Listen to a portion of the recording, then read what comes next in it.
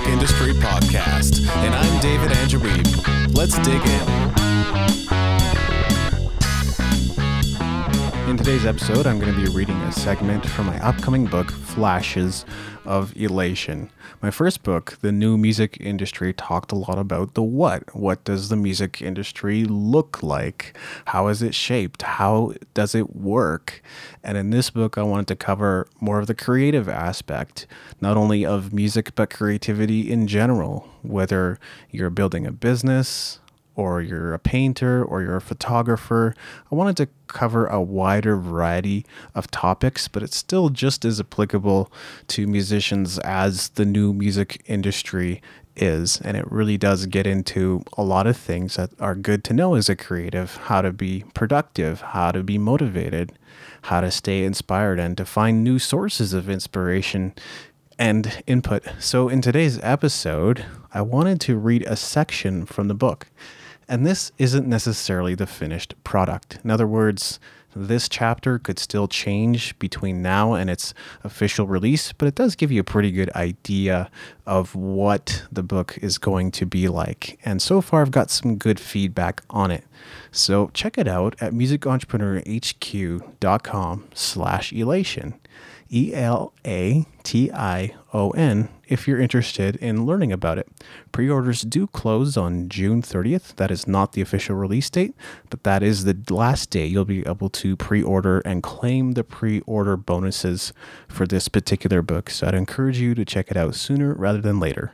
musicentrepreneurhq.com/elation. Flashes of Elation is a collection of essays on the subject of creativity.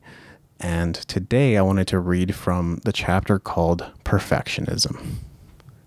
Perfectionism is sometimes seen as a positive quality and sometimes as a negative quality. To me, perfection is the enemy of completion, plain and simple. Nothing you create will ever be perfect. That's a hard reality for us creatives to accept. What we need to do is recognize when something is good enough. If you're too lackadaisical in your work, you aren't likely to create anything worthwhile. But the other extreme is the one most creatives lean towards: perfectionism. If you insist on perfection, there are a limited number of possible outcomes. You'll finish your work too late.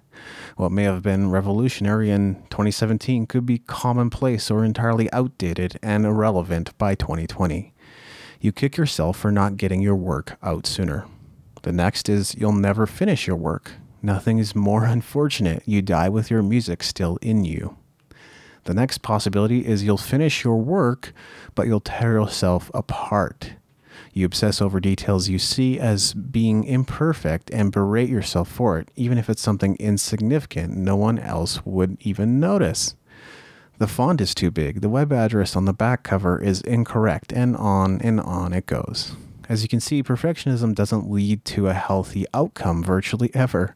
I'm not saying that you should take heart in the fact that you can always remaster your album, release a second edition of your book, or add another brushstroke to your painting, though you should take some comfort in that. What I'm saying is that you will inevitably reach a point of diminishing returns with every project. To keep working on it would be to beat a dead horse. This is when you need to stop and call it done. My solo debut album was called Shipwrecked My Sentiments, and it came out in 2006. It was good, but it certainly wasn't perfect. For one thing, I was still early in my development as a musician. I'd only started playing guitar when I was 17, and the music I wrote for the project was a deliberate move away from everything I had worked on to that point. It was new, even to me. For another, the musicians I was working with didn't really have a clear vision for the project. This was because I didn't even know what I wanted. So how could I expect anyone else to lay down the perfect drum part or backing vocal part? In the end, they all did a great job, but to a critical ear, it's apparent that the album has a lot of rough edges. But there's one mistake in particular that still sticks out in my mind. Originally, I thought I would be able to get the domain name www.dawmusic.com for my website. As it turns out, the domain had already been parked by someone else. Evidently, the owner was in the audio production industry and saw DAW music as a valuable keyword because, in addition to being my initials, DAW stands for Digital Audio Workstation, computer software used in music and audio production. Unfortunately, I couldn't get www.dawmusic.com, even though that's the web address that went on my album artwork. I had to settle for www.daw-music.com. And for someone that's a recovering perfectionist, I have to admit that this drove me nuts, and it was even devastating at the time. If you're still insisting on perfectionism, it could be that you haven't completed many creative projects yet, and I don't mean that as a slight. Even outside the corporate world, projects and assignments are often subjected to timelines and deadlines. Project scopes sometimes need to be adapted, and quality might have to be sacrificed. I do a lot of blog writing for a lot of different clients. Do I want to deliver a great article every single time? Absolutely. But I'm also aware of the fact that I have deadlines to meet. I have to be realistic. All I can do is offer my best, and that, for better or for worse, means different things at different times. Some days you're tired. Some days you're sick. Some days you're distracted. Sometimes you just want to do something else.